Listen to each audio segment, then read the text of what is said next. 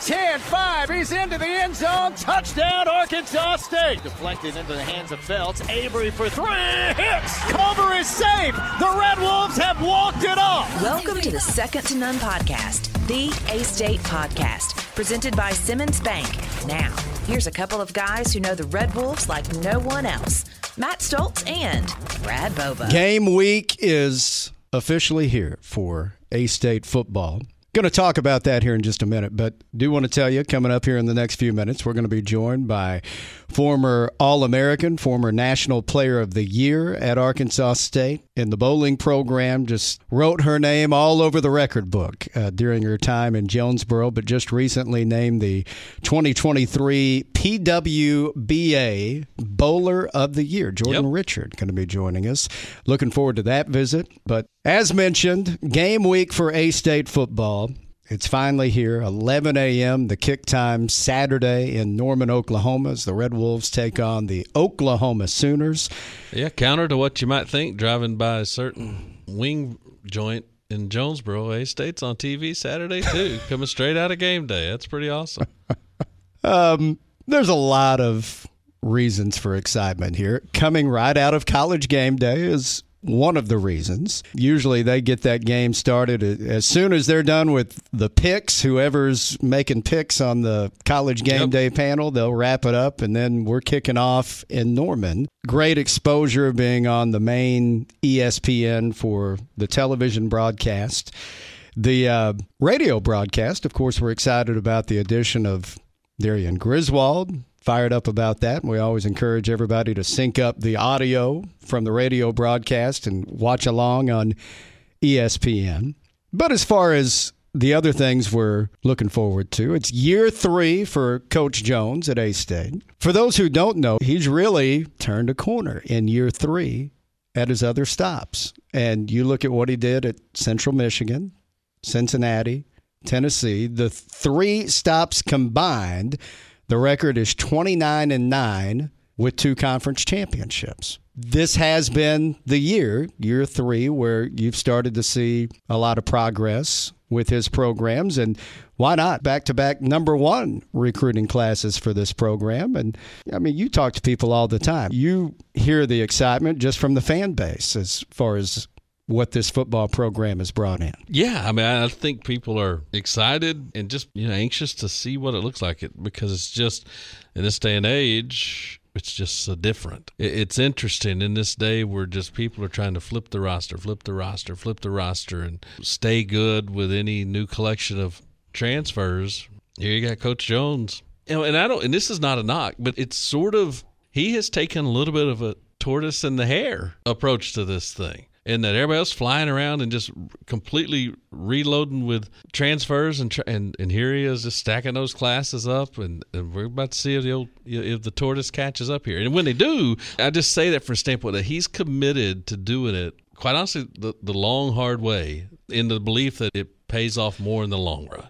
I think you've made the comment before that if he's trying to get out of here and get another job quick, he's sure not acting like That's it. Yeah, absolutely. He's looking to build a program, and he's looking to do it the right way. This is still a very young roster, and we had such a high percentage of underclassmen last year.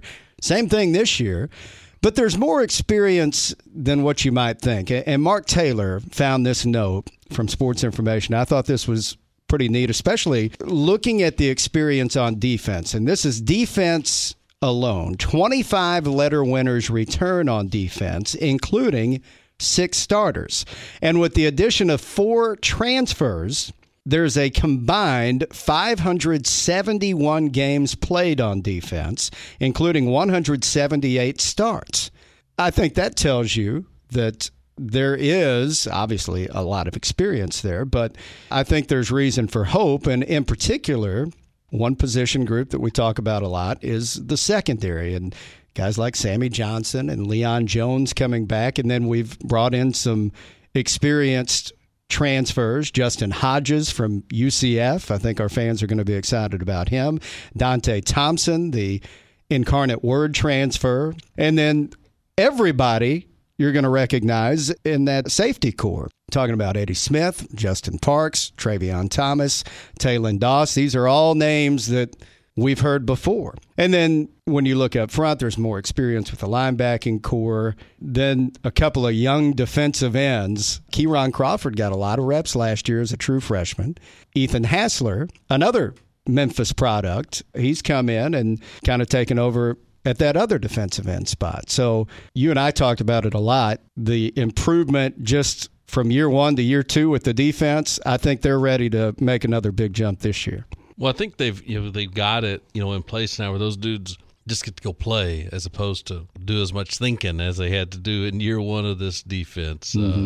I think everything's a little bit more reactionary now. You just get to kind of go cut loose and play, and I'm excited about the mix there. As you said, talented newcomers, but even they have experience.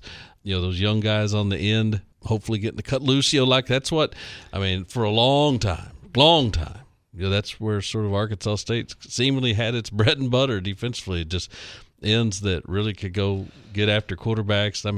Not just this run lately, but even back to this was D-line U at one point. Even prior to that, your Corey Williams and John Bradley and this. It just kind of keeps going back, the history of havoc-wreaking defensive ends. So maybe it's the next guys in line. And then offensively, some things to be excited about. Much bigger, deeper offensive line. The starters averaging over 320 pounds.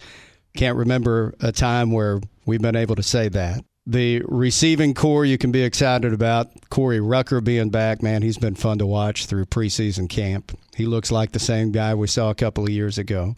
Jeff Foreman, Courtney Jackson, the Syracuse transfer, guys that you can look out for. Looking forward to seeing the debut of J.T. Shrout. Now, we had him in on the podcast a few weeks ago before preseason camp began, but out there at that quarterback position, and I had to face a little competition in camp with Jackson Daly and Jalen Rayner, and I think everybody's better for it. Zach Wallace, Jaquez Cross at that running back spot. Special teams should be solid again. Number 2 overall in special teams a year ago. Of course, you returned one of the better place kickers in the country with Dominic Zabata. And then in the return game, look, we talked about it last week. Jaquez Cross was the guy that everybody was talking about at that kickoff banquet a couple of weeks ago. They said, hey, he's the guy that makes you say, wow, when you watch him in practice.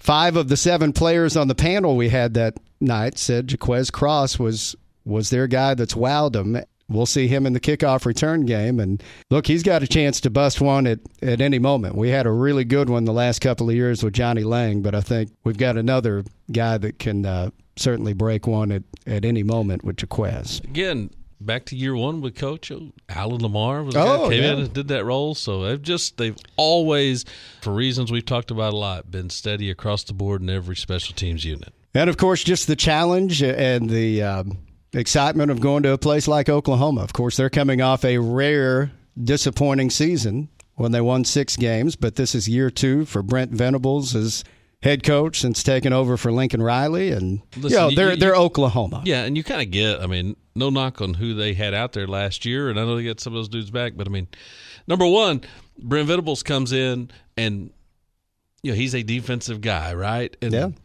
they've been really bad on defense. He's not just flipping that switch and all of a sudden they're playing defense the way he wants to play it. Mm-hmm. And then, by the way, I know you can go get guys in the portal, and they did, but the guy they lost won the Heisman and is the favorite to do it again, and maybe the number 1 pick in the draft. So you don't just plug and play at that level and just not have some change in production or the way your offense looks. Again, 11 a.m., the kick time coming up on Saturday as the Red Wolves open up the football season against the Oklahoma Sooners. Our coverage on the network will begin at 9 o'clock on Saturday morning. Going to take a timeout, and when we come back, we'll be joined by former A-State All-American Jordan Richard. Stay tuned. Your first home is like this dream. The day you walk in, the sun seems to shine more brightly. The ceilings, they just seem taller. And you'll never fix that creaky floorboard because it sounds like comfort. What a hug would sound like if it made a sound. And that's when you realize you're home. Really, really home. Realize your dream with a home loan from Simmons Bank. dreams realized. SimmonsBank.com. Member FDIC, equal housing lender, subject to credit approval. This is Coach Butch Jones, and we need you to help our A-State athletic programs by donating to the Impact Club. This is an organization that is making a real difference in the lives of our student athletes. Make a monthly commitment and get access to team newsletters, special gear, and exclusive access that you will not find anywhere else. Find out more and give today at impactclub.com. That's Impact spelled IMPACKT club.com. Your support is greatly appreciated and is helping our programs right now. Wolves up. And we welcome you back into the Second to None podcast presented by Simmons Bank. And we are pleased to be joined right now by a former three-time first-team All-American, a two-time Division I National Player of the Year, and here in the last couple of weeks, she was named the 2023 PWBA Player of the Year. Hello, Jordan Richard. How are you? I'm good. How are you? I'm glad you saw your former three-time All-American, because what she's not is like, and I didn't think you were going here, but I wanted to make real sure. She's not a former Red Wolf. She's a Red Wolf, and that's just it. You don't get out of Red that. Wolf for life. Yeah. What do you do? How do you find out that you're the Professional Women's Bowling Association Player of the Year? How do you celebrate once you find out? We didn't celebrate too much because I had found out that I had won the night that we finished round 3 of one of our last stops. And then the next day was the TV show for that stop that I made. So we didn't really celebrate too much, but once I got back home, we kind of had a little get together with like all of my family and friends from here. And we just had like a little cookout together. Because it goes, am I right? Like, it's the accumulation of points. So once you like made that show, I mean, you got to a point where you couldn't be caught. You locked it up, right? Yeah. There was a situation with like the girl that was in second. If she happened to win that event, I had to get like second or third or something along those lines. But she couldn't catch me, and she ended up, I don't even know what place she actually finished in that event. But once she didn't make the TV show, I had locked it up already. Well, congratulations. Obviously, this is a huge deal for you, but did I see where you recently got engaged too? Is that right? I did, in fact, get engaged on Friday. Friday? Wow. Okay. Yep. So was it a total surprise? Did you know it was coming? Well, we had dated actually through my 3 years in Arkansas. And then once I kind of moved back home, we kind of split up. And so it was kind of a long time coming, I want to say.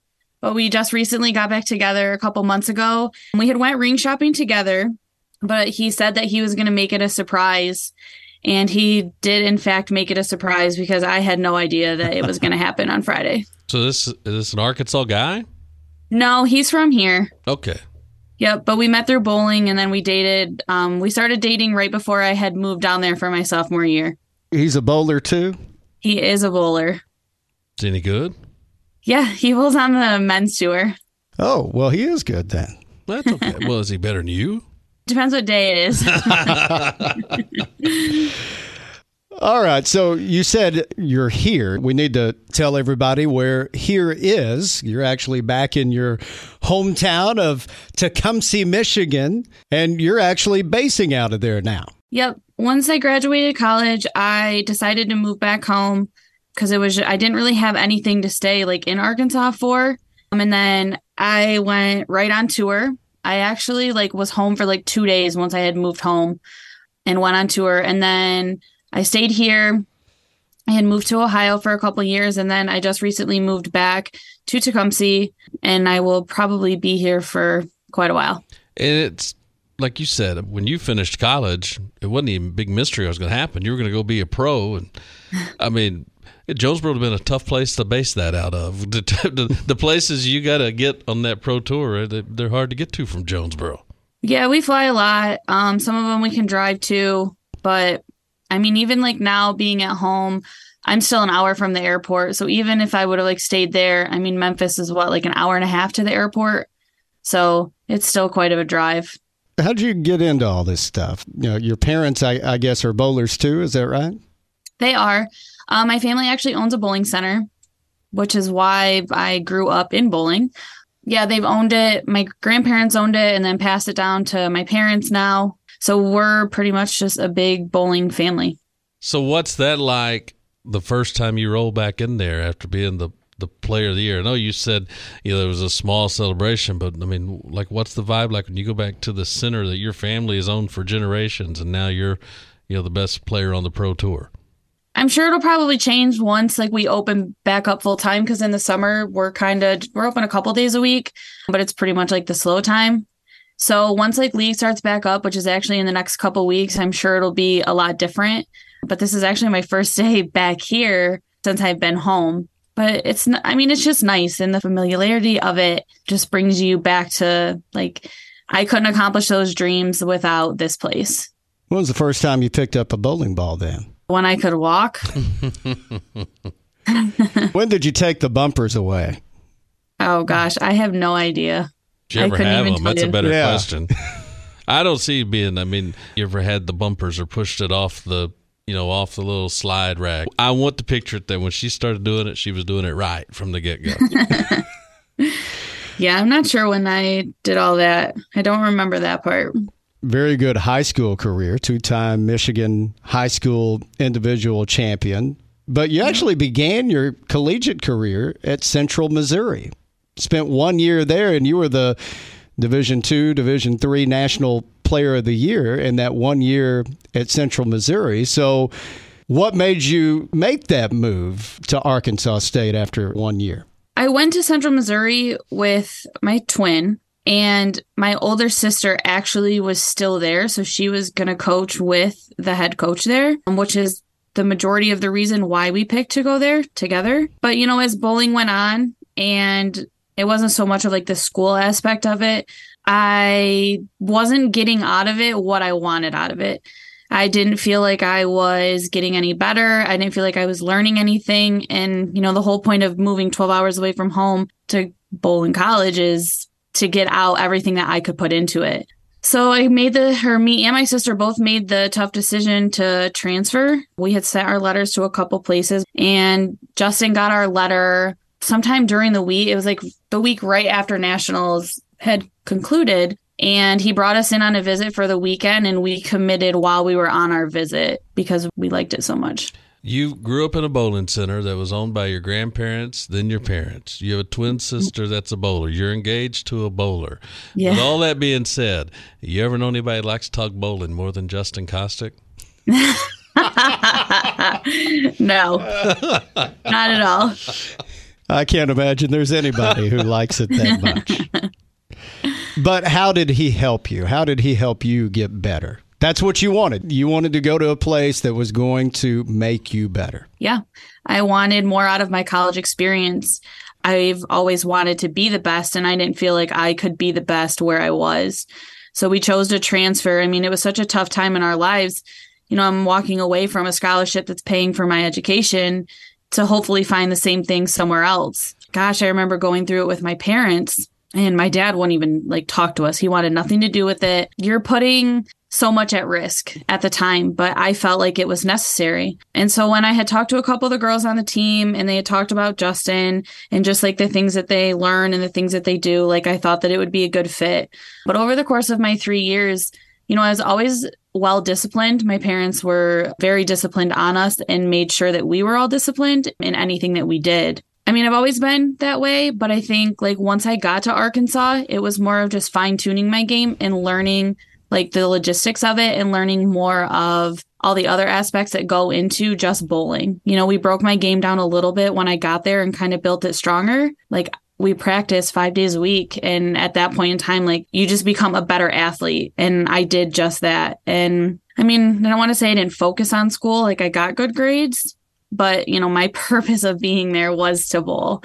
And I asked a lot of questions, and he taught me a lot. And it wasn't questions of questioning why he was doing the things that he was doing. It was questioning so I could understand and know where he was coming from so I could learn from it. Once I had graduated and went out on tour, I felt like I was set because I had learned so much in those 3 years that I was a better bowler. Whereas a lot of people sometimes they don't get that opportunity. And when they come out on tour, it's such a transition, but they don't know how to make that transition. And I felt like I made that transition really well because I asked so many questions and got out so much of my experience. Like, I made sure to talk and do all these things that would help me learn. And that's why I am in the position that I'm in now. So pretty early on, I mean, I could even say it may have been even before you guys competed for Arkansas State, but you were here. I mean, I remember Justin Kostick, I remember him telling me, Jordan Richards is going to be the best bowler in the world. I mean, he said that from the get-go. So, like, you laugh. Why did he say that, or how did he know this is what was going to happen? Because he's told me it before, and some people have told me that before, but until you actually do it, you don't believe it. Well, it's good to have that kind of confidence from your head coach, which you obviously had from the start. You go on, and we mentioned it earlier, first team All-American all 3 years you're here, National Player of the Year the last 2 seasons. But when you go back and you kind of look at it big picture, what are you most proud of during your time at A-State? When I was going through it, I always reminded myself that the wins weren't going to be what I remembered why I was there. And I got out so much of the friend aspect, and you realize those relationships that you make along the way are what's going to be what you remember. So, I got to spend those 4 years living in the same dorm room as my sister, and we got to do everything together. But it's just the people that you meet along the way that help you get here. If I did not make that transfer, I don't think I would be in this situation. I don't think I would be as good of a bowler as I am now. So I will forever be grateful for that move that I'd made. But it really isn't about all the wins. It was just the time that we spent together and the things that we did off the lanes, and how many times the conversations that I had with Justin or the girls in the vans on the way home. It's all that stuff that I remember, and it makes me sad that it's all over. You blink and it's over, and it is true. I mean, you guys, you're cranking out All-Americans, and you're the Player of the Year, and you look over the entirety of this program, and literally the A-State bowling program has done every feasible, possible thing it can do except win a national championship. Does that drive you crazy that you got out of here without one? It does, in fact, drive me crazy. I still think about it. That is the one thing that I did not accomplish. And unfortunately, I can't go back on it. And I know that there are so many more wins that come and have come after it. But I do still think about the fact that I did never win. An amazing run during your time at Arkansas State. But, you made that transition to your professional career. Before you did that, though, you won the 2018 U.S. Amateur. Then you joined the tour. PWBA Rookie of the Year in 2018. Great success, right out of the gate. But then this year really kind of turned a corner, it seemed. Won 3 tournaments. You're named Player of the Year on the tour. So how do you top what you've already done? I don't think that it will be topped unless you tell me that I go and win 5 titles next year. But it's all just going to be about putting myself in a position to win. And outside of that, spending time with the girls that I get to on tour. I became really good friends with some of these girls, and we spend all summer together, and then we go back home to our own lives, and we're all in different states, and it just sucks. But I had a few life changes the past couple months that really, I wouldn't say set me up for what I have done, but it's all about perspective, and everything in your outside life really does have an influence on things that are on the lanes. So I did make some big changes, but I'm happy with them, and I'm happy with the season that I had. The goal every year is to be Player of the Year. I wouldn't be surprised if this doesn't end up being the hardest question to answer. Maybe not. We'll find out. Why are you so good? I'm good because when I was younger, I had parents that made me be disciplined and taught me way more about life lessons than it was about bowling and being a good person, and that life comes full circle. They taught me so much along the way, and then they send me off 12 hours away to kind of use everything that I had learned throughout the years. And then once I got to college and you practice 5 days a week, you become good at what you're doing. And I had a good coach that was always on me. And there are plenty of times that we got into it, good and bad, just for the sake of him wanting me to be the best. And, at the time, sometimes you don't think about it, and you think that these people are just being hard on you, and you want to give up, and you just want to cry. We've all been there. But it just pushes you to be that much better. And I feel like I've always kind of looked at that side, not always in the moment, but I have always tried to see the good in that these people that are pushing me is because they want nothing but the best for me. I'm going to ask one more and then I'll be done. From my standpoint, I know what Justin Kostick told me all those years back when you got here, and I know sort of what the Player of the Year title signifies, but you obviously got a much bigger picture. You know a lot more about it than I do. So in your head right now, you're the best player in the world? Thank you. I feel like it's hard to kind of say that because there's so many other international things, but for right now, I would say yes. Good enough by me. Hey, we'll say it too. Yeah. How about that? Jordan, we appreciate you joining us. It's been fun catching up with you. Really, really proud of everything you're doing, and you're certainly making a whole lot of Red Wolves fans proud as well. So keep it going, and good luck to you the rest of the year. Thank you. I appreciate it.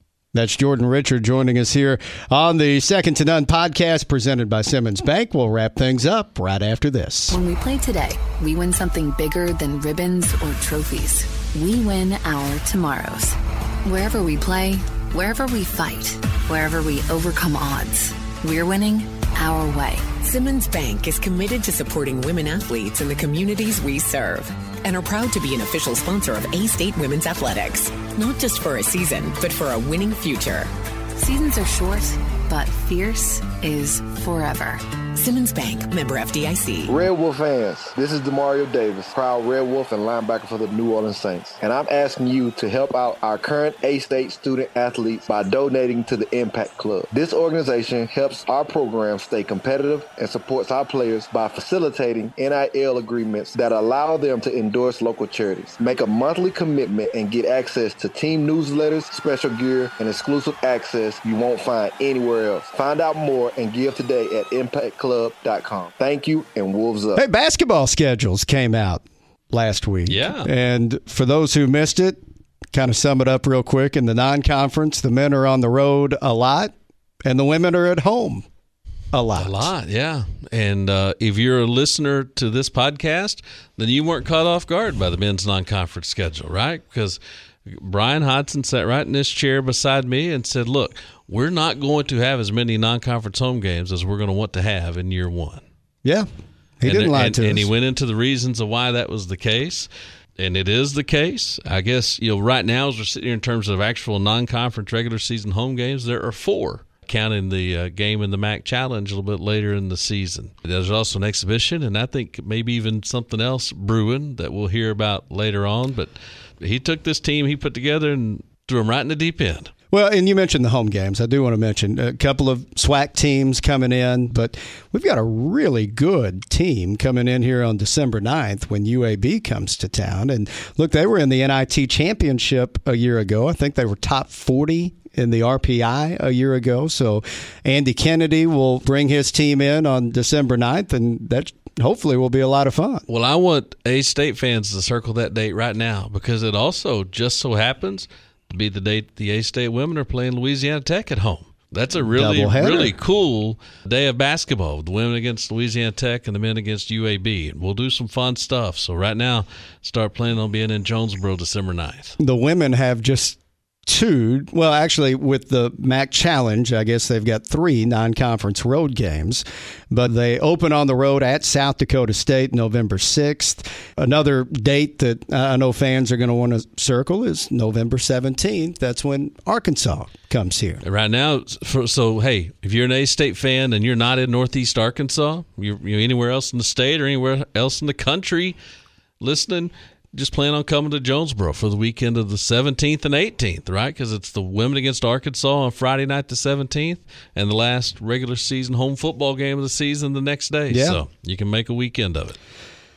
Soccer, interesting week for them. Yeah. A no contest last Thursday against Jackson State. And you know the insides of this better than I do, but I know the original scheduled start time was 4 o'clock Thursday. That was moved up to 11. Now, am I wrong in saying we tried to get it to be even earlier than that? I do think there was a desire on the A-State end to go even earlier than 11. And for whatever reason, 11 was the earliest they could kick it off. And, of course, what was sort of hamstringing the whole thing is we don't have lights at soccer. And so to play, you had to play in the sunshine. And so they go at 11. They get the first half in. Jackson State actually scored first. Red Wolves come back and get a couple of goals, take a 2-1 lead at the half. The teams go all the way through halftime, come out, and really everybody's out there to start the second half. And I'm not sure the ball hasn't even been laid down. And I happen to be working in the ESPN Plus production truck on this game, and so I'm seeing on the monitors, and we got this shot of the head official walking out on the field with the wet bulb globe thermometer before they started the second half, and he's sitting there, he's holding this thing, and he gets the reading, and all of a sudden, the players are on the field, and he turns out and walks, and the next thing you know, he's kind of talking to coaches. And the next thing you know, facilities is over there. And the next thing you know, Amy Holt, the senior women's administrator, is over there. And Nick Grievous, who's over our facilities, is on the phone, presumably with the Sunbelt office, which was the case.